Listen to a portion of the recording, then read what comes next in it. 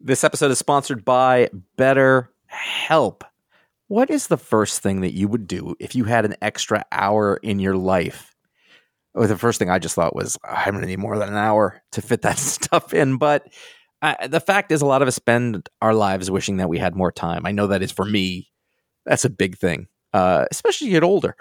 And the question, time for what? What would you do? Would it actually make you feel better? What is it that you feel you're missing in order, that would make it better?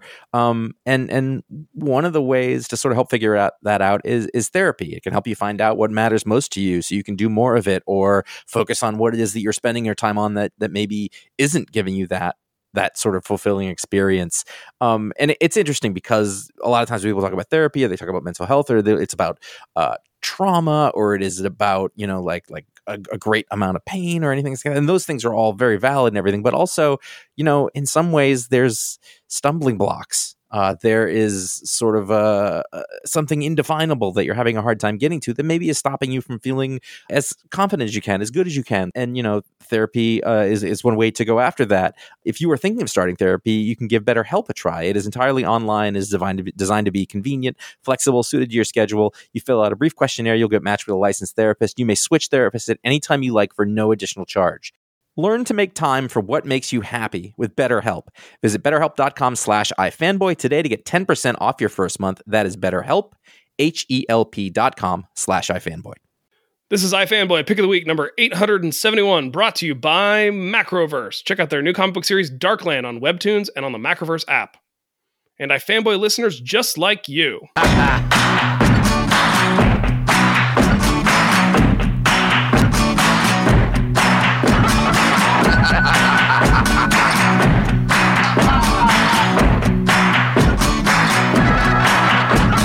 Son, you must go back to the light. Go pack your bags, take up your sight, 'cause this world goes and then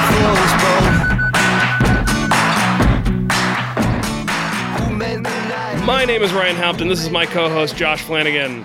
I'm the co-host. Wait, how can I be your co-host? You know what? I'm cool with it. You drive the boat. I'm just reading the script that was sent to me, and welcome to Diddly Squat Diddly Cast, the only show where we talk about Clarkson's Farm. Season 2 just ended. Josh, what do you think? I'm glad that he got it done, but I'm curious to hear from the other side of the people who really didn't like him. Were they just assholes, or is there more to it? It's a fascinating question, and that's what we're going to be diving into in this week's episode, but it's also, we're co-podcasting. We're doing 2 podcasts at once, because this is also iFanboy Pick of the Week, episode 871. Every week, one of us picks the book they liked best from their stack of comics, and we call that the Pick of the Week. Pow! Boom. And then the Mark Maron joke that comes after saying pow. I forgot about that. I know, right? We are going to talk about that book and other books from the week, the patron pick, and we will answer some listener mail if we have time. I sure hope we do. Here is your spoiler warning. Exercise some caution. Use just good old-fashioned common sense. This week, Josh had the pick. It was a Batman week. It was also a good week. It was a pretty good week. I'm not going to tell you that I was like, my pick was immediate, but like I really enjoyed my comics, and I noticed that many of the books that I enjoyed happened to be Batman books. Also, I was reading Kingdom Come because that's going to be our next Booksplode. Is that why Connor's not here? Because he claims the Batman books are a mess, and we didn't want him here on a week where Batman was good? Well, I was like, I'm really bummed you're not going to be here this week because I think you would have really enjoyed yourself. Yeah. But he's on the world's longest, most involved business trip. He's never coming home again, as far as I can tell. He's going to be recovering next week when we do this show. So the pick of the week is Batman, One Bad Day, I looked that up. Ra's al Ghul #1. This is the last of the One Bad Day series, as far as I understand. It is written by Tom Taylor with art by Ivan Reis. Inks by Danny Mickey, who's normally a name you associate with John Romita Jr.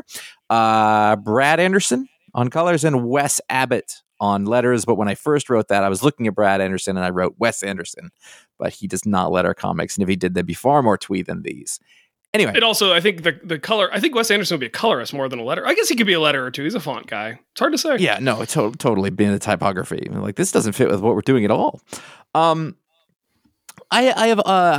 I don't think I've read all of the One Bad Days, but I have reluctantly enjoyed the ones I have. I didn't think I would, but I mean, the first one was the Tom King one with Riddler. I read a couple others that I can't even remember, but here we are. So why are we talking about Ra's al Ghul and Tom Taylor? Well, it's easy enough to know why you would like something with Tom Taylor, and I think Ivan Reis was actually perfect for this. It's not a name that you normally see next to Tom Taylor. It's just not the style that usually goes along with him. But for this sort of, to me, this is like a throwback 70s, 80s sort of looking tale.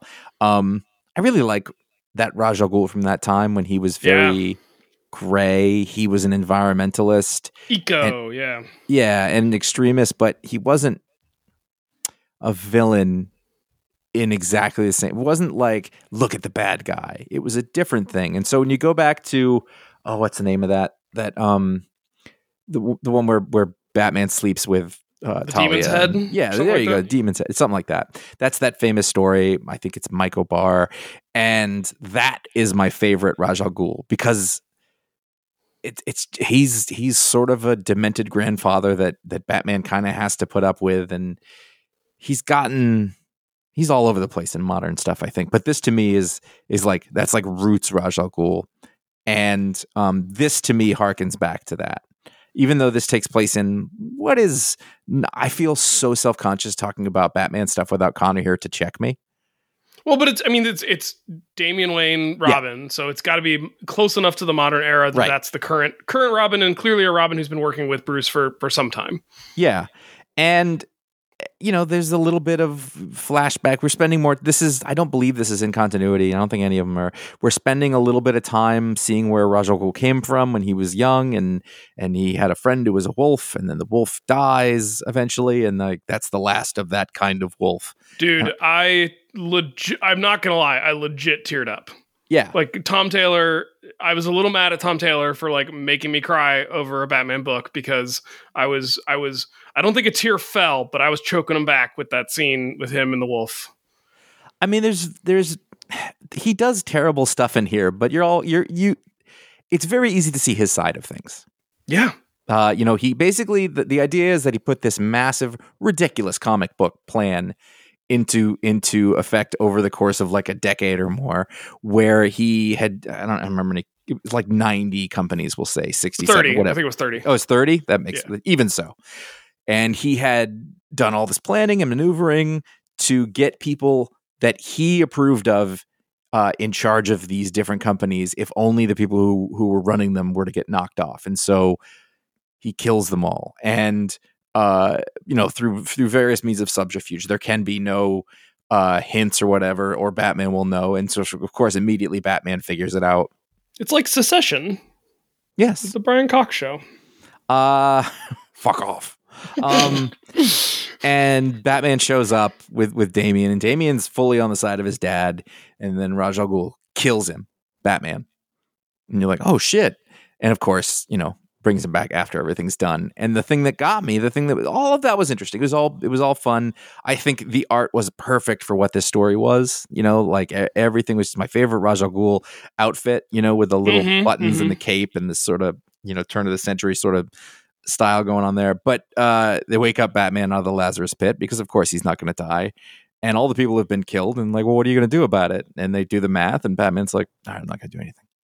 And I was like, wow. But it also ends with a shirtless sword fight in the snow between Batman and Ra's, and that to me is classic. That to me is what evokes that 70s, 80s, like Batman's still wearing his cowl, but they're both shirtless and they both got swords. Also, did you notice that Raz is willing to use the Lazarus pit fully nude, but Batman keeps the little briefs on? Well, there was a controversy, so we don't want to take any risk of a Batman dick again, because that brings the whole line down. Both Talia and Damian are willing to fully embrace their fathers, where they're mostly naked and sopping wet. And I was just like, really? That's gross. Well, at what age is that not okay? That's the question. Well, Ra's is 700, so maybe, I would say 650 is maybe too old. You come around the bend eventually. It's like, all right, I can hug him naked dick and all. It's fine. There's a joke to be made there that I'm not going to make. I gotta say, I just flipping through this right now, the art reminds me of Neil Adams in the 70s. There's a bit where the expressiveness of the faces. Right. Yeah. And it like when Raj runs Batman through with a sword, which by the way, that drawing doesn't look right anatomy wise. His hand's way too far over. Anyway, the next page though is Robin screaming through his mask and without tape, and that to me, that looks like the best of a Neil Adams type of shot, which gives this whole thing its flavor. It always makes me think of, for me, a real touchstone was I got the greatest Joker stories ever told. And that included like a Joker story from every era, or several from each one. And the 70s and late 60s always stuck with me. And those are in my mind. That's the coolest looking of Batman stuff. And that page right there brought me directly to that. Also, something I think I hear you comment on a fair bit, because you have, children who are aging into their themselves, like watching Damien put on the cowl and have it not quite fit. And I thought that was drawn really well. Like, it's got to be, I imagine as a draftsman, it has to be difficult to have a character put something on that doesn't fit. That is awesome, though. And he pulls the cowl on that's too big. Mm-hmm. That's beautiful.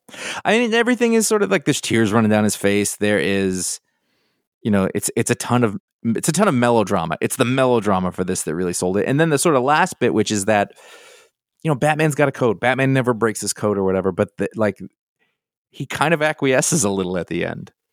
And I thought, it's hard wow. not to. How do you not agree with Roz on this issue? Like the lion poacher at the very end, where he's like, I'm doing this. I'm talking to you through your walkie-talkie because in your last moments, I want you to know the world will go on without you. And I'm like, fuck yeah, get him. Like, get that poacher. Like, I actually think he probably might have been legally hunting those lions, but that's a whole other issue about how game parks in Africa are managed. Right. But still, like trophy hunting in general is not something I'm a huge fan of. And it seems to also, I'm not a fan of it in general. And it also seems to be done by the biggest douchebags on the planet. So, it's like, it's really hard not to root for Raz in this one and be yeah. He brought Bruce back. Bruce can continue his quest. He even, and he called Bruce's bluff on whether or not killing these 30 people who are doing irreparable harm to the planet was really not worth pursuing. It's just, it was kind of a perfect little story. It wasn't like so far out of it was, you could have read this story in a Batman book, but it's out of continuity. And I think that works a little better. It just, it was just a really nice little comic book experience that sort of had a little from every era. And it's a puppy at the end. That's nice. Because we like dogs. Well, sure. It's the big thing. So that is the pick of the week. I would say that the runner-up was probably Batman Superman: World's Finest number 13, which has a delightful cover. If we're going to talk about going back to an earlier time. Mm-hmm. Connor's like a big Dan Mora fan. I'm a huge Dan Mora fan. And I really like him, but as this series goes on, I like him even more. Yeah, the cover is, Batman, Superman running one direction across the page with a bunch of monuments in the background, and then it's got Metamorpho doing like the Roadrunner Wile E. Coyote spinny leg move in a non-urban environment, and it's just such a graphic cover, and it looks like I don't ever notice covers anymore. But this looks like a cover from a different time, and there's so much iconography that we don't use anymore. Mm-hmm. And it's just like comic book iconography is amazing, and because comics is such a weird industry where like simultaneously love the past and want to get away from it as much as possible to try to do new things. And when you've got Mark Waid who revels in it and can lean into it like this, and then Dan Mora, who is perfectly adapted to sort of do a little of everything. It's just a really nice, it comes together really well. It also happens that with my son, we had been watching, we're slow because it's hard to get him off of YouTube. We've been watching through the Justice League show. Yeah. We're into the second season now, but I can't remember if it's the beginning of the second season or the end of the first season is the Metamorpho story. Now, is it weird at the end of the Justice League episodes when Superman asks you to smash that subscribe button and click the bell? Sorry, I didn't mean to trigger you. We recently watched like the Metamorpho episode. Good episode. With all these characters in them. And like, so is it Stag? I think it's Stag. When Stag shows up, like I was like, he's drawn just like the cartoon, which I thought was great. That's like it looks like a Kirby villain. Oh yeah, it's an iconic look. Yeah, Yeah. Well, it looks kind of like Kirby if he were a villain. Right. That it does. Also, that's true. I did think that. I was like, is that? I think that's a little Jack there. It's sort of like if Kirby was Norman Osborn. That's sort of the vibe. And I love Metamorpho. He's one of my favorite characters who never shows up in anything.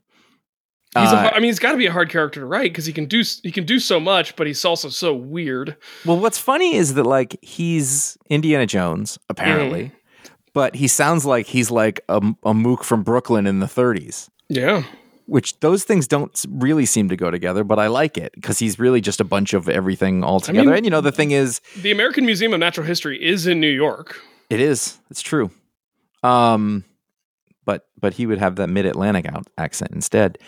So anyway, there's a dual thing going on here where they're trying to figure out who killed Stag, Batman and Superman. Locked door mystery, and yeah. And it's like when you look at it, they're clearly trying to lead us to the fact that Metamorpho killed him. And Superman goes, "Hey Jimmy, why don't you?" Or when he's Clark, he says, "Why don't you come along with me work this angle?" Which is bullshit because he's making Jimmy do his job while he does something else. But whatever.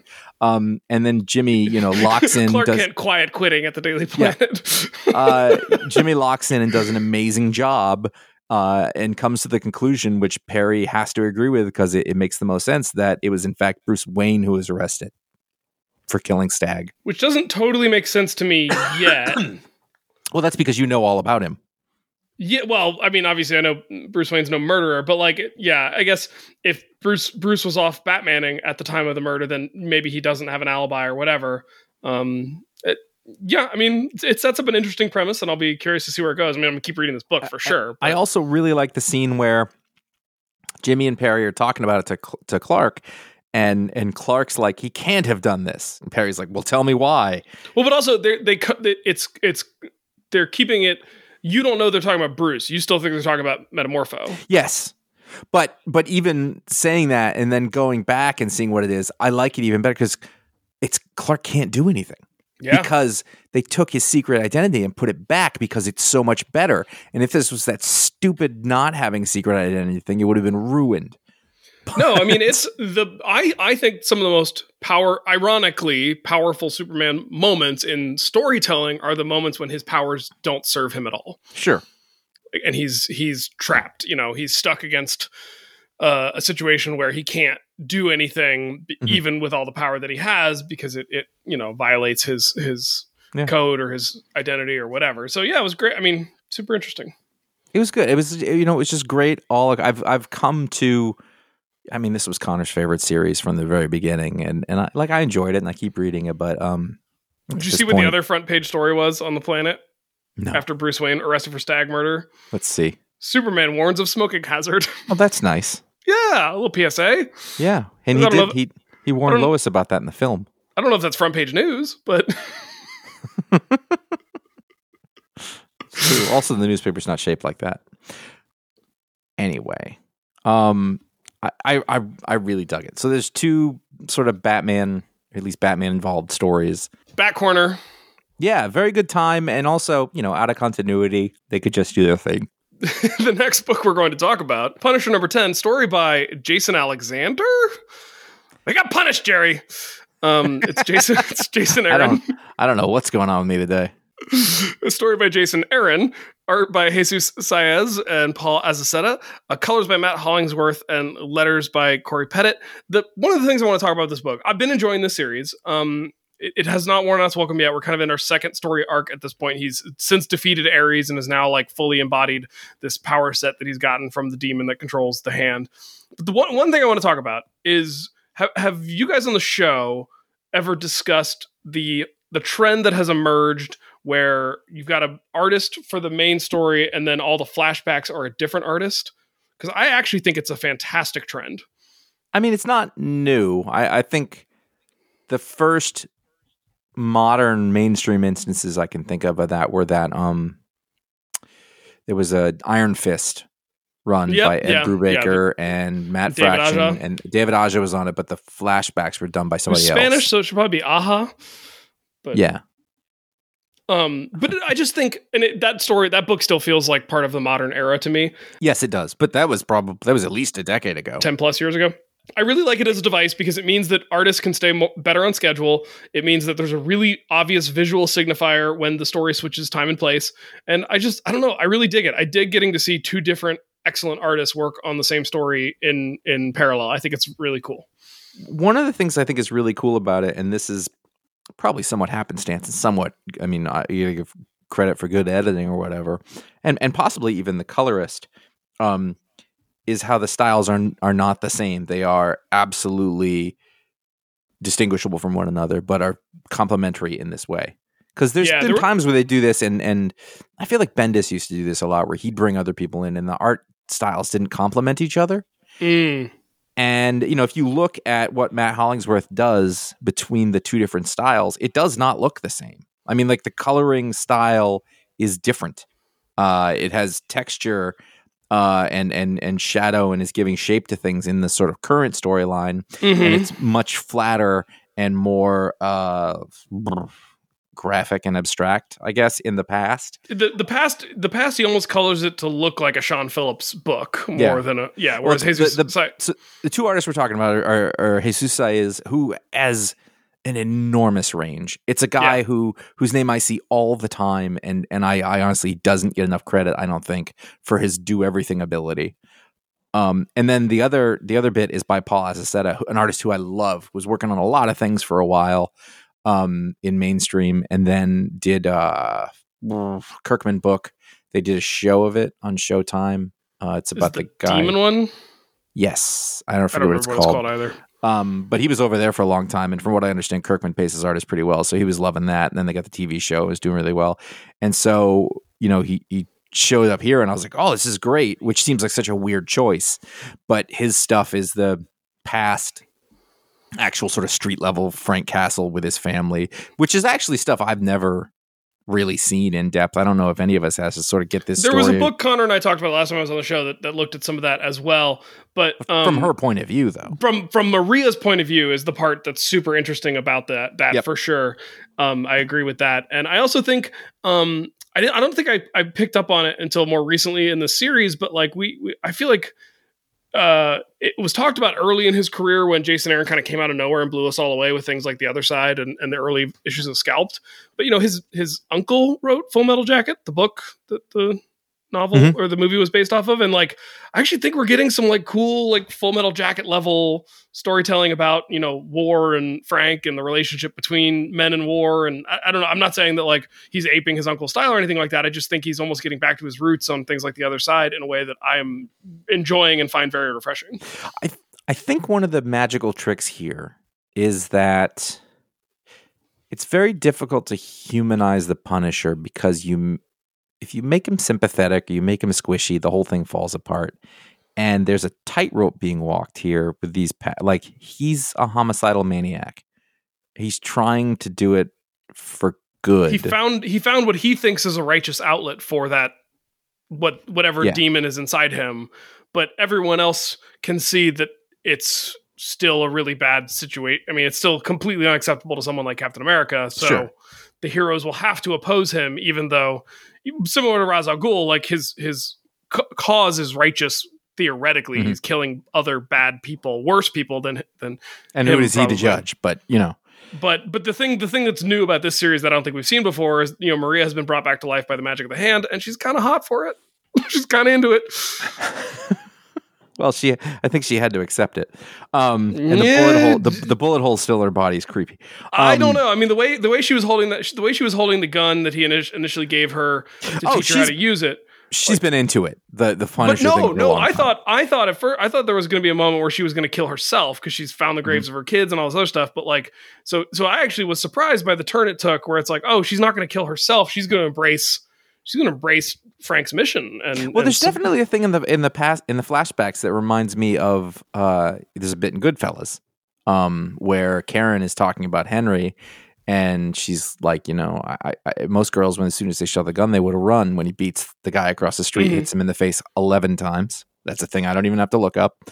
Hits him 11 times, and she goes, I got to admit, it turned me on. And that's what's going on in here a little bit. Totally. Like, she likes that power of him. She's scared. She's a normal person. She's, but that's her protector. That's her, and she has an innate trust and love in him. Anyway, like I said, I think it's a real tightrope because this could fall apart and be dumb at any minute. And one thing that I have to do is I have to ignore the fact that they're trying to say that this demonic force that lives in him is literal. Yeah. I'm choosing to see it as a big metaphor through the whole thing. And that makes it work for me. But in the words of the characters from our favorite Star Wars movie, he flies now. They fly now. Yeah. Well, whatever. Also, and I have to constantly remember not to take things too. It's like it's a comic book. Make it fucking silly. Who cares? He'll go back to being exactly good old street level Frank Castle at some point. He'll get his skull back and he's not some sort of magical sorcerer supreme. Transition. It's a thing. Like I don't like the Punisher, really. But I'm enjoying the series though. Exactly. It is a Jason Aaron that I recognize and enjoy. There were sharks in a previous issue I noticed when a ship sank. You know what? That only makes you love somebody more. Do you put sharks in as many comics as possible? Yes, I do. Okay. No, that's a win for me. That's a win. Totally. 100%. I want him to do an entire miniseries on the USS Indiana. I want it. It's a very long series of people just floating in the water. There's also a pretty good pull on my part, I thought. Yeah. I just started thinking about the scene. I was going to say, I thought you were going to introduce the next book, but I realized I led you mentally astray. I was trying to remember the day, like, because Quint starts with like the June the 7th, 1945. Dead days, like an old July, days. I think. Yes, Doctor Strange number 427, or as it says on this cover, 1. We have now survived the death of Doctor Strange. And then the last miniseries was the new Sorcerer Supreme, who is also of the name Strange. That would be his wife. And now he's back, and I think he's the Sorcerer Supreme again. She gave him Earth, and she's the Sorcerer Supreme of the Dark Dimension. Right. Okay. This book almost lost me on page 2. I'm not going to lie.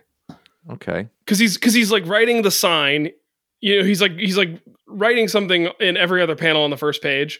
And then on the second page, it implies that the thing he was writing was the Doctor is in, and none of the marks he's making on the first page match what's on the second page. They're magic marks. I don't like it. I see what you're saying, but I had not noticed that. It bothered me immediately. I almost couldn't move past it. I, on the other hand, was thinking, well, this is an interesting change in art. And I thought, oh, it's Pasquale Ferry. Yay. I love Pasquale Ferry. It's a great name. And I think this is not entirely the style that you would associate with him immediately. It's a much finer line than we're used to seeing from him. Yeah, like he moved to digital or something like that. But I really liked how... I don't even know what the word is I'm looking for. It's very delicate. It's very flowy. It's very... it's ethereal. It's sort of overuse a term. And if you look at like... Strange's face in every single panel is placid. He's just like, yes. Yeah, I mean, it's evocative of the Ditko era Strange while still feeling very modern. Yeah, or at least unique to its own thing. Which I mean as a compliment. It's almost like a retro modern thing, I guess. It's been a long run of Doctor Strange, Stephen Strange sort of being... in our lives after sort of nobody could put a handle on him, and I'm not tired of him yet. And obviously, they figured out a way to use him in the MCU, both, in like relation to Tony Stark, but now functioning as the Tony Stark. So I think that's helped keep him in the comics, at least. They always want to have a series going. So I don't think we're not gonna get a break from him until old Benny Cumberbatch is done with his run. Which I'm not mad at. These are good books. So basically though, so him and Clea has not always been involved. She's showed up, but she like became a character. She showed up for good for a while here, and they were. Were you a Clea guy prior to did you have any relationship with that character prior to the recent stuff that Jed McKay's done? Okay, I didn't either. No, she had shown up at some point earlier than that, so I knew about her. There was some. Maybe it was during Mark Waid's, like he went to hell or something like that, and she was there, and he couldn't let her go, and it was like a goes down into hell and brings her back up, and if she turns around, she goes back. It's from the Sandman, but also Greek myth. It was a little like that. I think in maybe the Mark Waid run, like way back, or possibly Jason Aaron, I forget. But no, not really. It wasn't a thing I really knew about. But sort of she keeps showing up and being more part of it. And now she's fully engaged in it. And what they're trying to show us here, it's interesting because the entire time she has been like, hey, she's Doom-like. She's like, I'm the daughter of demons. I'm whatever, like where I come from, we kill everything or whatever. But they're in love with each other. And seemingly there's no conflict there up until this issue where there's a real bad dude. And she's like, I'm going to kill that fucker. And he's like, no, you can't. And then we are led to believe at the very end that somebody has killed that fucker. And we wonder, is this going to be the strain on their marriage? And then there's a backup story where it looks like the fucker was killed in a different way. I will say the page where the fucker was killed, which is the last page of the main story, I don't believe it. I had to go back and forth. I don't think it was very clear what happened. Like, because he kind of just explodes. Well, not even him. His chair does. Yeah. And I was like, what are those blocks? Well, and I went back Josh, if the chair you're sitting in explodes, you probably also explode. No one wants to explode. That's what I think. And then, and this cannot be overstated, is that the backup story is drawn by Andy McDonald. And I love Andy McDonald, and I haven't seen him in years. The backup story didn't do much for me, so I'm interested to hear that you had a good experience with it. And then this weird, like, there's there's a strange old hippie character from the 70s who's clearly Alan Moore. And Alan Moore is trying to freak out everybody with his hallucinogenic drugs, which he's going to drop over, I guess, Birmingham in England. Is that where Alan Moore's from? He's from not Northumberland, Northampton, I believe. I don't know where that is in relation to Birmingham. But he looks a lot like Alan Moore to me, and he's into freaking people out, and he's got the whole wizard hair going on. Whatever. Like, I don't really care about the story, although I thought it was funny that I was like, I'm pretty sure that's Alan Moore, but I love Andy McDonald. And that was enough for me. Jed McKay wrote it, so I was like, well, it must mean something that's worth something. A big floating ship. Do you know, is Jed McKay a big Alan Moore guy? I don't know. I don't know who works in modern comics who's about my age, or around then, who isn't a big Alan Moore person. I don't know Jed McKay as well as you might have known him. I don't know him at all. Well, get him on. You got a show where you talk to people. Well, he's gotten my emails and has henceforth chosen not to respond to them. How are you feeling about Luke Cage as mayor of New York City? I don't need it. It has yet to do anything that I think could be interesting with that premise. Like, there's no Luke Cage book coming out right now. Is it like Luke Cage mayor? You know me, I love bureaucracy. I love politics or whatever. Middle management Luke Cage? Yeah, I mean, like, it's kind of fun, but I don't think that's interesting for him. It's like a way that they can try to say how capable he is and how responsible and trustworthy he is and that he does his duty or whatever, but it's not adding anything to the character, I don't think. I mean, I want it to be over. Like, I don't hate it, but I'm like, I hope this is over soon. Which I also thought about the Kingpin as the mayor. It was too long. Right. But I also, but they're all, that at least, to me, I don't know, for whatever reason, that to me, like, I feel like I'm used to terrible people being in politics and running things. So, like, that to me felt real. Whereas, like, a person who's generally good, like Ex Machina was interesting because the guy was so conflicted and wasn't, wanted to do good, but like was kind of a dick. Whereas like Luke Cage is not a dick. Luke Cage is a good guy. So, I don't know. I just haven't seen anything interesting done with that story yet. No, because nothing's really happened. It's still just, it's no different than Empire Strikes Back when Lando has to talk about running Cloud City. Yeah. There's like a bit, there's a quick beat in that movie where he talks about it, and then you can imagine like, oh, this guy doing that, that's funny. But that's Luke Cage is not as funny as Lando, and B, it's been going on a long time, and it just looks like, I got paperwork. That's been the entire thing. Oh, I know the black guys too. There's a lot of politics and history involved with that question that I'm not willing to get into. It starts with the gangs of New York, the 5 boroughs they were. I don't know anything. It's the 5 points. The boroughs may as well have been other countries at that point. John C. Reilly had a giant cross, and Liam Neeson had the cross. Somebody hit somebody else with a cross, and it was pretty badass. Liam Neeson, but the rest of that movie was pretty boring. The head of the Dutch. Okay, first of all, that movie's 20 years old. It's a it's failed genius. That movie doesn't come together for whatever reason, but it is a beautiful disaster. I saw it twice in the theater. I've seen it many times since then. But at the end of the movie, it fast forwards to modern day New York City. It's fine. I could look at it forever. I want to watch it right now just from talking about it. And I'm telling you, it doesn't work, but I don't care.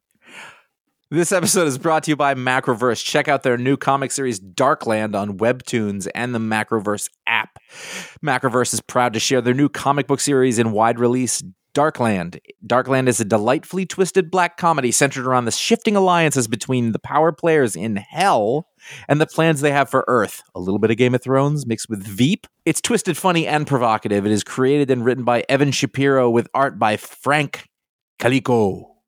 Darkland is a digital comic with full episodes released bi-weekly on the Macroverse app in their proprietary tap story format, but is also released weekly in shorter episodes on Webtoons in their perpetual scroll version. The full series of Darkland will have a digital collectible release in elegant landscape format for the iPad and the web. It'll be coming in late March of 2023, which I believe is now-ish. It is followed by the trade paperback and collector's edition coming later in this year. There's many different ways to consume Darkland is what I'm hearing. Here's your chance to get involved. After the digital release in March, Macroverse will be working with fans to generate ideas for an anthology series set within the world of Darkland, which will be voted on by the community as to which will get greenlit into production as a separate release. Similar to what Macroverse did with their previous series, Dead Town, and their upcoming series called Bushidos. There's lots of cool stuff coming from Macroverse, so get on board now. Head over to their website at macroverse.com/Darkland for more info, or go to Webtoons and search for Darkland. I heard about this Blue Book, book. Yeah, so I talked about going this on there. I talked about this in the first issue. This is a book from James Tynion IV's new Dark Horse imprint that he has, Onion something or other, Tiny Onion. Are you familiar with the Betty and Barney Hill story? I talked about it last episode, so I don't need to get into it again.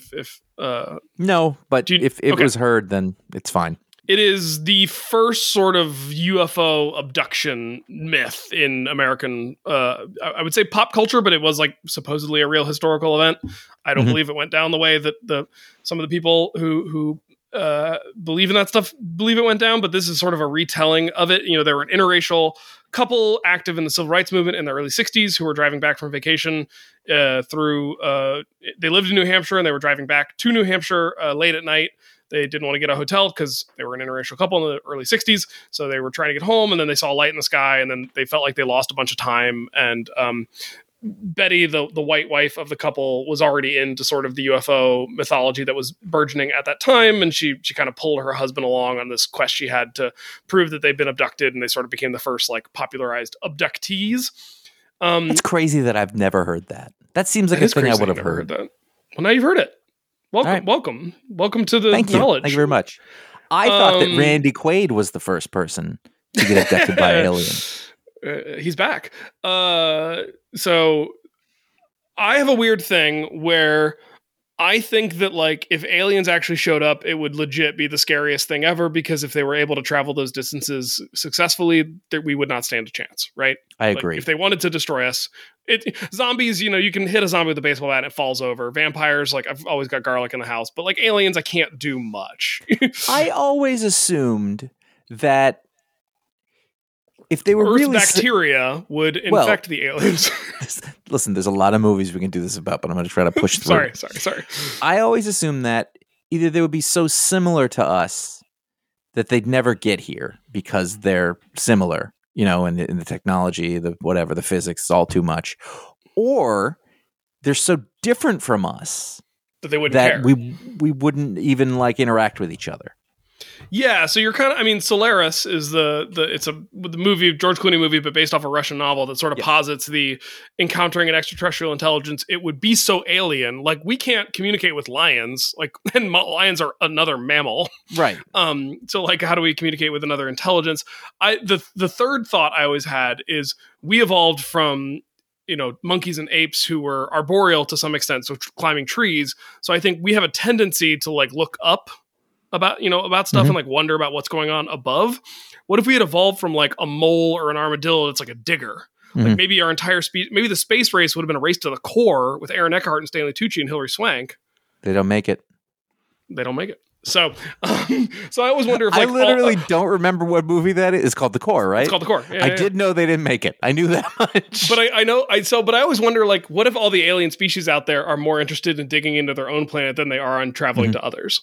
So, but I also think, like, I've watched a lot of horror movies, and a lot of horror movies that even posit, alien interactions, alien abductions, and like some of them have good moments, but I've never found one that like scratched the whatever psychological terror that I actually have when it comes to the idea of alien encounters and alien abductions.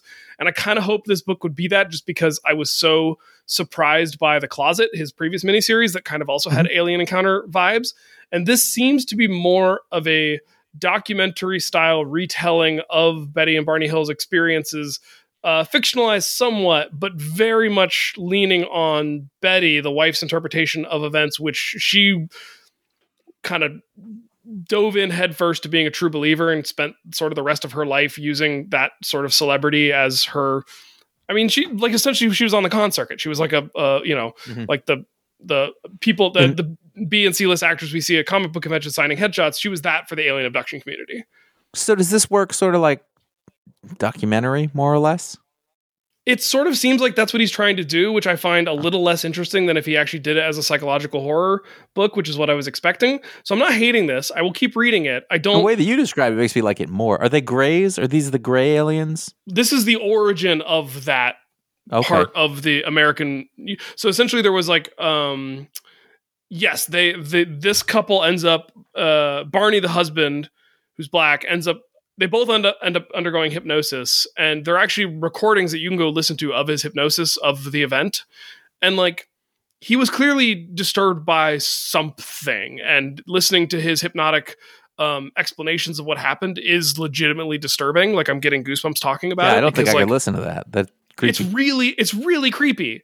And so I want a creepy story. I don't want like and then Betty went outside and put a magnet on the car. And I'm like, okay, yeah, but like, I don't know that actually happened. I don't know that actually means anything. I don't know that it means aliens, but like, if these two people are terrified that in the midst of their struggle for civil rights, they were also being abducted by extraterrestrial beings, that's interesting. I mean, it's hard enough being a black man in the 60s. In New Hampshire, live free or die, I say. So I don't know. It's not a bad book. It's incredibly well done. Michael Avon Oving is killing it on the art. And it's an easy read. It's a story I already know pretty well, so that might have something to do with it. And it's retelling the story in a way that I don't think is. I think it's selling the premise that they ended up believing that they were abducted by aliens, which I don't think is true. I think the universe probably has aliens, and I just don't think they're probing us. So this is not a bad book. It's actually quite interesting. It's just not exactly the book I thought I was getting when I started issue 1 and finished issue 2. Okay. Kind of want to read it. You should. I would love to hear what you think of this as a person who wasn't familiar with the story before I gave you the quick little rundown that I did. This was the short section, so I'm going to move along. She-Hulk 174, Rainbow Rowell. Your interview with Rainbow was fantastic, by the way. I appreciate it. Thank you. That was great. I'm a lifelong fan of hers after talking to her then, because of the conversation we had afterwards that you didn't get to hear. Well, it was the fact that you opened with like Rainbow, really, and she was like, "No, my mom named me that." So like that to me was like, that's exactly the question I needed to answer first, and now I can focus. Can I tell you something? Sure. Before we started, she was like, "Are you going to ask me about my name?" I was like, "Yes, I was." And she's like, okay. And I was like, is that okay? And she's like, yes. And I was like, okay. And then we started recording, and that's what it was. But because at the beginning, the first thing I said to her was, am I supposed to call you Rainbow?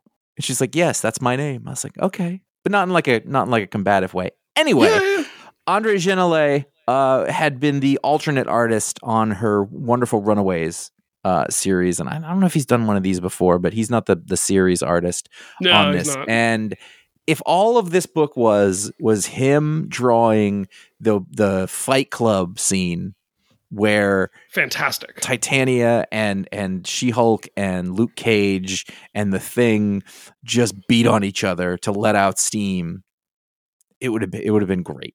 I mean, it was great. I'm just saying, but that was literally enough, and I just thought it was super fun. We are lucky to get this book now, and I'm enjoying the heck out of it. But as I've said, I'm now completely biased in favor of the writer. Although I would have been anyway, because I've really just enjoyed so much of her work in comics. This is great, and I love, you know, I love how the relationship between her and Jack of Hearts, Jonathan Hart, has developed. I love that, you know, I love how much he enjoys cooking, even though his powers are back and he can't actually enjoy the food anymore. And like, I liked them trying to science out, like, is the food just deteriorating in my mouth because of all the radiation, or like, why can't I eat? Like, they're now trying to solve the problem because now he's got a taste for it. But that eating is a metaphor for humanity. Oh, I know. The moment when they both kind of had to come to grips with what that aspect of his life and powers meant, and she puts her hand on his knee, it's heartbreaking. Yeah, it's sad. It was real. I mean, as much as this book has like kind of danced around the edges of being a romance book, I find myself completely invested in that part of it. I don't think it's dancing. I think it's off to the dance hall. I think they're firmly in that.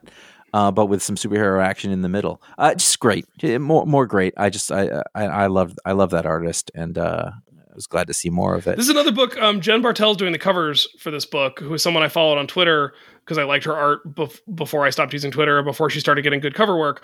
But I also really like I think this book has consistently really great covers. Cover. Yep. I mean, she's done the whole series, so go back and look through. They've all been great, but this one was too. Yeah, and it's a very modern style of cover where, like, it, unlike World's Finest, where this isn't giving anything away about the story until you start reading it and you go, oh, that's her doing the Fight Club. That's cool. Well, it's funny that you say it's a modern style of cover, because the covers of this are directly influenced by the early 90s Byrne series and what those covers were like. So, and I mean, that's the one she loved, and that's what they were trying to emulate. So it's there. Doesn't matter. They're great graphic images, and that's the key. Why don't you talk for a little while, and I'm gonna not interrupt you. Go Power Corner! It's Mighty Morphin Power Rangers number 106, story by Melissa Flores, illustrated by Simona Di Gianfelice, colored by Raul Angulo, and lettered by Ed Dukeshire from Once and Future fame. And this series has continued to just be really solid. I was a little worried when Ryan Parrott left. I think I've said that before, but it's continued to be great. And Josh, I'm not kidding. Laugh at me all you want. There is a final page reveal in this issue, and I legitimately gasped. I have sort of, I think anybody who can read between the lines of me being on the show and our conversations about this, I think gets that, like, part of the Power Rangers thing is a bit. But I've been reading the book long enough to annoy you and Connor that I'm now kind of invested. I like that. I like that they won you over. But you were, I mean, like the center of this is like, this was your thing at a certain when I was point a kid. In your childhood, right? Absolutely. And I like, would I'm say, going to be able to sit here and be like, "That's dumb." After I know every single thing about the G.I. Joe animated series, I mean, no, but that's your right as an elder statesman of nerd culture, and I'm the young up and comer, and young. And well, what's funny, because this really comes from the fact is when this came out, I was 15, 16 or whatever. Way too old. Yeah. Yeah. And I was, which of course at that age I would have gone, that's stupid for babies, because I had no perspective whatsoever, but I don't want to ruin the bit. So, and I would say that like where they're at, they're kind of like the characters that we're following now and the Zords they're using and the suits they have are like, I would say we are on the tail edge of when I kind of stopped watching the show. So if it keeps moving forward, we might soon reach a point where I don't know any of the characters or any of the Zords, and I might lose interest. But this book ended, spoiler warning for anybody who has not yet had a chance to read the issue, Zed gets a fucking morpher, and so now he is morphed into his own Zed version of being a ranger, and I gasped. I was like, holy shit, Zed's got a morpher? The Power Rangers might truly be fucked this time. I just want to shove you in a locker right These now. These rad teens with attitude, I call it ratitude, they might finally have met their match. All right. Well, those are the books that we wanted to talk about, and this is the thing Connor says, so I don't get it wrong. But if you are a patron of any stripe, of any value, I'm not saying you're valuable or not, you really are getting this wrong. You can vote. I decided not to try to do it. You can vote on the patron pick, which is a book that we, your hosts, must read. We must read, we must discuss it, and we must rate it. And the pick this week was Dead Romans #1 from Image Comics, Shadowline specifically. That's Jim Valentino's little corner, where he hires people all the time who I've never heard their names in any way. This story is by Fred Kennedy and Nick Marinkovich. Dead Romans is fairly literal in this sense. I loved this. It would have been in my running for pick of the week if I'd had the pick. Really? Yeah, I thought this was fantastic. I really, really wanted to like it. And you and I are both people who watched the show Rome from start to finish and still quote it from time to time at each other. I've watched through it multiple times. I mean, Titus Pullover. I liked Pullo. It's Pullo. He's got a hoodie on. They didn't have hoodies then. I still see actors and stuff. I'm like, why do I know that person? It's always Rome. Rome. I got a little lost in it. I think that it looked very beautiful. But there was a bit where I had a real moment in this, and we can explain what it is in a second. But I mean, just at the base, it is a story of, I don't know exactly what year we're looking at, but the Roman legions are. Oh, they said it was the 36th year of the reign of Augustus. Well, I'll explain Roman numerals to you after the show. It's fine. Right. So does that mean 36 AD? No, because that's Jesus. No. But like Julius Caesar was like 1,000 years before. No, he wasn't that much before Jesus. He was in I think he was in the tens of years before Jesus. Okay. Well, we're only doing the show in March. We should know. Yeah, no, that's true. We just missed it. So we're in Germania. The Roman legions are trying to conquer the barbarian hordes. And make something of their those are my ancestors you're talking about, buddy. Barbarian hordes. This is all a matter of perspective. The Teutonic tribes who were rightly fighting for their independence against an oppressive empire. Thank you. Sure, the Franks. Hey, those are the Gauls. These are the Germans. Whatever. You're all savages up there. Actually, I'm not a part of any of this. I'm just. I was going to say, Celts. Where are you coming from, Celt boy? We're nowhere. And there's a story about some sort of Roman leader, and he is desperately in love with a slave girl who one of the other Roman soldiers owns. And I guess the guy's either a king, he's very high up. It's sort of unclear. And then we cut to some battle scenes, and I was completely lost in who was fighting and why, because it seemed like every single they were talking about fighting each other. Everyone they were talking about looked like a Roman. Yep. And the main character here, this one who's in love with the girl, that scene was really written beautifully.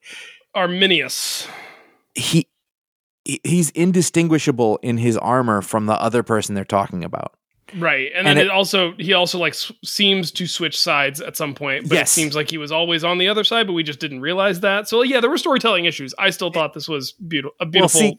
There's a bit where I was reading through it and I thought, wait, I'm lost. And I had two thoughts. As a person on this show, I thought, well, it's the patron pick. Do I go back and try to understand it, or do I say, this lost me and it's not my fault?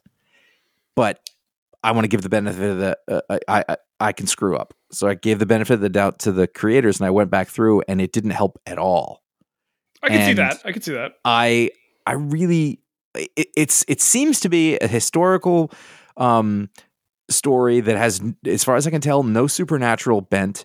It is about Romans, going into mainland Europe and conquering, and that is my fucking jam. And it is beautiful. It's really absolutely gorgeous. However, I believe that the stylism and the beauty of the art is not helping tell the story, and that is not. There have been books like that in my comic book reading life that I have fond memories for, and I could not tell you I couldn't tell you anything about what they were about. So there was this series from the mid 2000s called Raquetto.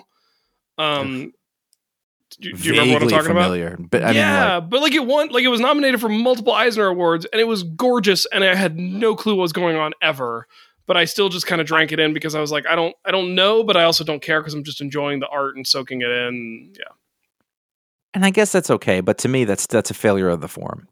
And since I don't know who these people are, right, I have to assume that's the elephant in the room. That this, there's somebody is new at this. There's skill here. There's clearly skill here. There's something amateur about the effort if we as experienced readers are having a hard time understanding the story being told. Right. And there is a thing where sometimes you need to give up some of that aesthetic beauty in service of storytelling.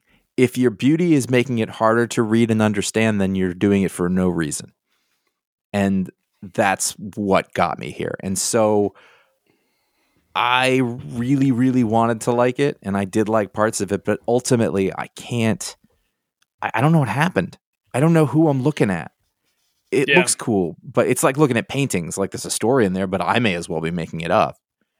Well, I didn't. Was the girl captured? Was she killed? No. There was a page here where. So here, this is a really good example. So this first scene is the guy and the woman are in their love nest, and he's professing all this stuff to her. And then there's she's dressed, and then they're having sex. But there's a sort of, are they on this train cart, or is that happening at a different time? Then the carriage is attacked by somebody, and it says Germans. And then she falls. Like none of that. Like you can't. If you go through this and look at it, it doesn't make sense. We talked about the flashback in Punisher earlier and how they found a way to denote that and say that it was happening. There's nothing here for this time jump. I think it time jumps. Like it. I think it does too. It needed somebody to be like, none of this is fucking clear. Before you digitally paint this and make it absolutely beautifully rendered, you got to work on your layouts. You have to tell the story because you're not doing it. The main character and then the other guy who owns the woman cannot look exactly alike. They can't look exactly alike without their armor. They can't look exactly like with their armor. And I know right now that if you're the artist or whatever and you're listening to this, you're like, they don't look the same. They fucking well do, because I can't tell the difference. And I read a lot of comic books. And I didn't read it lazily. I'm annoyed because I really want to like it. Can you tell? and I did like it. And can I make one other point? Please. I would like to get back I would like to bring back the style of greeting each other with hail. I would like to join this podcast and say, "Hail, Josh Flanagan." Salve, Ryan. I just think it's just a fun way to say hello to somebody. Well, yeah, but eventually it morphs into Heil, and I'm not doing that. Well, it is there in Germany. There you go. All right. So I guess maybe I think I'm more fascinated by the question, are you sticking with it, than I am your ratings right now, if I'm being honest. All right, so I'll start with that. Do you give them a second issue to make right on some of their mistakes? Yeah, I mean, theoretically, they should get better. And I would point to the Texas book. Why can't I remember anything today? That Texas Blood, little shaky at first. And then it came together into one of my favorite books. Can I tell you that Connor confused me? I'm going to blame Connor on this. I kept looking for a book called Two Dead Romans because this was ahead by 2 votes on the patron voting. That sounds like that's a great title. That's a better title than One Dead Roman. Well, because I was also thinking about Kieran Gillen did that series 3. Yeah. That was like sort of his take on 300. It was great. So I was kind of associating Greco-Roman down-to-earth stories. I think I associate them with numbers because you have 300, you have 3. So I was like, okay, 2 Dead Romans. We're working our way towards 1. So I was looking for 2 Dead Romans. Sounds like a historical comedy, and I would 100% be down with that. It sounds like something from Life of Brian. Yeah. Oh, it is. What have the Romans done for us?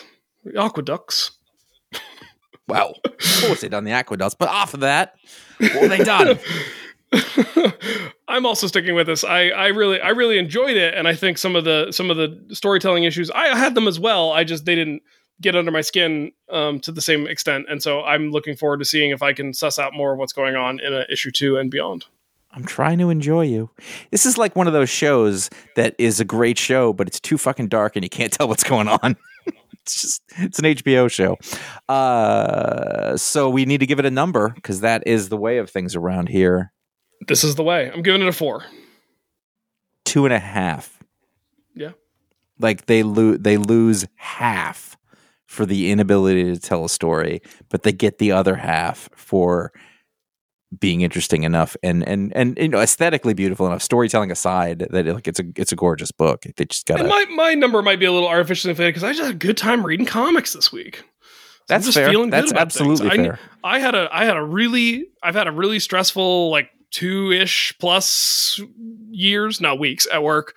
So I just really needed to lie down on the couch after having some dinner and just sip a little whiskey and read my comics. And I just really enjoyed most of my books this week. There were a lot of books that didn't make the list. I always have this idea in my head that when you're going to do this show, we're just forcing you to frog march through comics. No, It sure feels like that some week.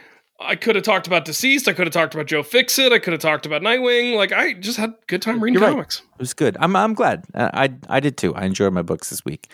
I finally figured out a system so that I don't necessarily have to mainline them all in one night. That's good. Somewhat to the benefit of my position, but I need to. If you like hearing us talk about comics, you might also like becoming a patron at patreon.com/ifanboy, where you can directly support the show. We unlock all kinds of different content. It gives us all more to do and more to talk about. Revamped Patreon Part 1, new stretch goals. They're getting rid of stretch goals, so we'll be working on implementing new stretch goals. I have nothing to do with that process, so don't come to me with your suggestions, people. ifanboy.threadless.com is where you can get 12 t-shirt designs and more, including the newest design, Gosh, of which there was a fair bit this week, even though we didn't refer to it directly. Direct support can go to ifanboy.com/support, where you can donate through PayPal, throw some coins in the tip jar, and then you can also buy things at ifanboy.com/Amazon, as well as bookshop.org, which is a website that supports independent booksellers, local bookstores, the places you ought to be supporting. They're probably not registered as nonprofits, but they might not be making one if we don't support them through places like bookshop.org. But maybe, you might have a superpower where you can make a profit as a nonprofit. And if you had such a power, it might be bestowed upon you in the segment that is coming up, where every week we thank a patron who has supported us at the $5 or higher level at patreon.com/ifanboy by giving them a quote unquote dumb, end quotes, superpower. And this week, Josh is going to bestow the power. Michael, here we go. Odajewski? I love that. That's how I'm going to pronounce it. That was great. I think I practiced it when I wrote it down. I was like, and then I forgot. All right, ready? This is going to sound mundane, but Michael gets all of his work done with no problems, distractions, or anxiety, and then he gets on with his life. Wait, say that one more time. That was so profound, I lost the thread of it. He gets all of his work done. Like, he's got a bunch of work to do. He does all of it. There's no real problem. He doesn't get distracted. He doesn't feel anxious about whether it's good enough. He just does his work with the skill that he has, and then he gets on with his life. There was a power I gave out early in my power giving period that was like, whenever that person writes an email, they're like, the content and intention of the email is understood with no further questions. And I feel like these two guys, if they teamed up, they would be unstoppable. Yeah. That's an incredible power. Because have you read any of, there's the scientists, not me, but other scientists have studied the fact that, like, we have a sort of a set amount of willpower every day. Uh-huh. It's sort of like if at the end of the day, a Jedi couldn't quite force pull something across the room because they're a little tired at the end of the day. Sure. There's like a set amount of willpower we all have, but it sounds like Michael is able to tap into a source of willpower external to his own internal willpower and get all the stuff done. He just has enough, and he's not wasting that energy on anything else. What he does, he goes, "Oh, this is my job. I have to do these things," and then does them. So there's his power. We have one question that we're going to do. It's probably from our most prolific and maybe best question writer, Ken from the Great White North. I think of questions to send to you guys, and I'm like, that's dumb. I shouldn't send. Should I send in questions when I think of them? Is that weird? You have to send them as someone else. Okay, that's fair. Yeah, I can't know it's from you. No, it's fair. That's an excellent. I wouldn't know at the end because it'd be like Steve from Cincinnati writes in. When you think of the tree sloth, which actually comes back as like it has an extra paragraph or two about unrelated evolutionary problems with a large addendum of like considering chili styles. I think there's a case to be made for Cincinnati style chili, while unconventional in many respects. I think okay, yeah, I see your point. Thank you for that. Thank you for that advice. I feel like I could suss that out. I will forward my questions through a third party from now on. Ken asks, what writer or artist would you say is the biggest reason you got into comics and why? Whether it was a certain issue, a particular storyline, etc. Mine was Jim Aparo. Now, I've talked about this for me before. I always say that Amazing Spider-Man 315-16, the Todd McFarlane era was a real mindfuck for me. You know, this is totally a deal. There was There was also, I'm saying it quickly so I get to give you room for it. Sure. John Buscema on How to Draw Comics the Marvel Way was a really big deal because I read that thing all the time, and it taught me how to sort of appreciate the art a little bit. So when I came to reading comics for real the first time, John Buscema was the artist on Chris Claremont's Wolverine series, which is one of the first things I also read. And so that was my like, oh, I recognize this name, and I learned about his drawing. So that pulled me in. And then actually at the same time, Jim Aparo was on Batman, which is one of the other things I started reading at that point. And then John Byrne in that same sort of era. That would be mine. And they were all artists. They weren't writers. I didn't really learn the writers until a little later. Yeah. And like I read comics as a very little kid, like literally whatever, there was, I think I've said this on the show before, but the bookstore I used to go to a lot as a kid had like like a paper bag, it's got 6 or 7 comics in it, and it's $3 and you buy it and you get whatever you get. And so like I got these random smatterings of comics and I read them over and over again, but like I was not aware of who was writing them or who was drawing them. I think it was also Todd McFarlane era Spider-Man because I'm a little younger than you.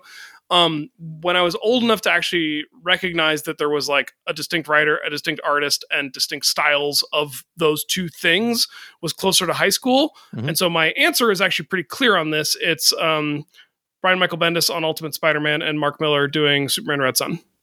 Huh. Those are the 2 books that got me into reading comics regularly in the fashion that I have not ever quit since up to today. So that's interesting because that would sort of be like when I became a more informed reader, which would have been more like towards the end of my college. Like that. What I was just talking about, I was about 11, and I read comics for a couple of years and then got out for a while and then met Connor and started again. I mean, then we're talking about Grant Morrison, Mark Waid, Kurt Busiek. I was with Ron, who at Isotope when there was a Mark Miller, Tony Harris event they did, because remember that book they did? That one issue we got, and then a television or movie deal got sold, and then we never saw either the book nor the adaptation ever again. It was right. It was like Soldiers with Superpowers or something. I don't remember the name of it. Yeah. But yeah, I met them both at an event. I like Tony Harris fine, but Mark Miller was who I was really excited to meet. And like I definitely had one of those moments of like Ron saying like, Ryan, you're shaking his hand too long, because I was telling him all about how like you're the reason I still read comics today. And Superman Red Son was I had the moment where I couldn't. I've met Bendis too, and that did not happen with Bendis. Sure, but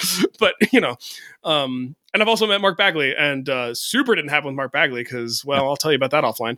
Well, he never stopped drawing. No, he did not.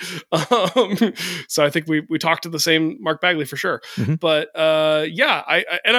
and Dave Johnson, who did the Reverend Dave Johnson, who did Superman Red Son, I've actually hung out with him socially and didn't geek out over him, but he's also an awesome dude, an awesome artist, and like he's amazing. He's a legend.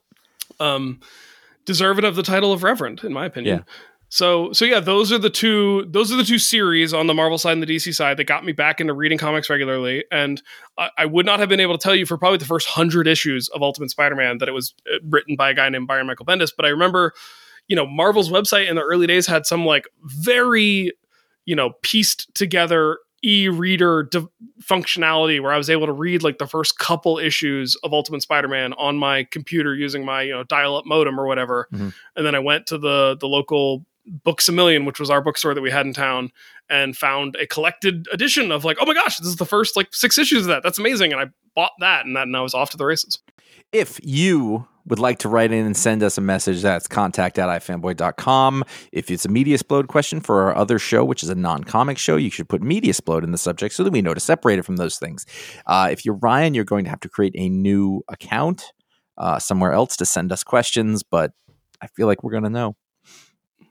Because if it's a good question, that means it's going to involve your thought process, and you have a very unique thought process. Thank you. There's a lot of shows going on right now. I don't know if I have this order right, but here's what you can look for. This past week, there was a show on Shazam, Fury of the Gods. I volunteered myself to be on that show, only to find out it had already been recorded.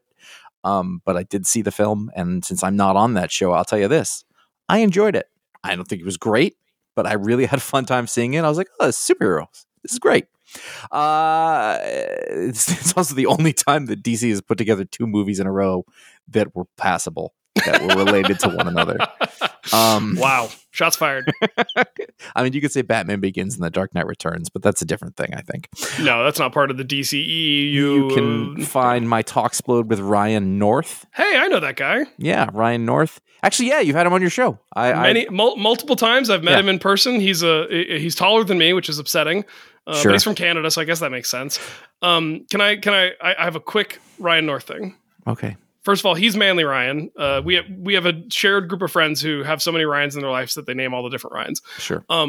Also, it didn't come up in your interview, but I would encourage everyone who's still on Twitter or has a Twitter account to look up the time that Ryan North fell in a hole and could not get out and tweeted his way through the saga, because it's one of the greatest stories ever told. I did read through that before I talked to him, but I did not bring it up because it was not germane to the situation. That was also a great conversation, but Ryan North's also a delightful person, so it's hard not to have a good conversation with him.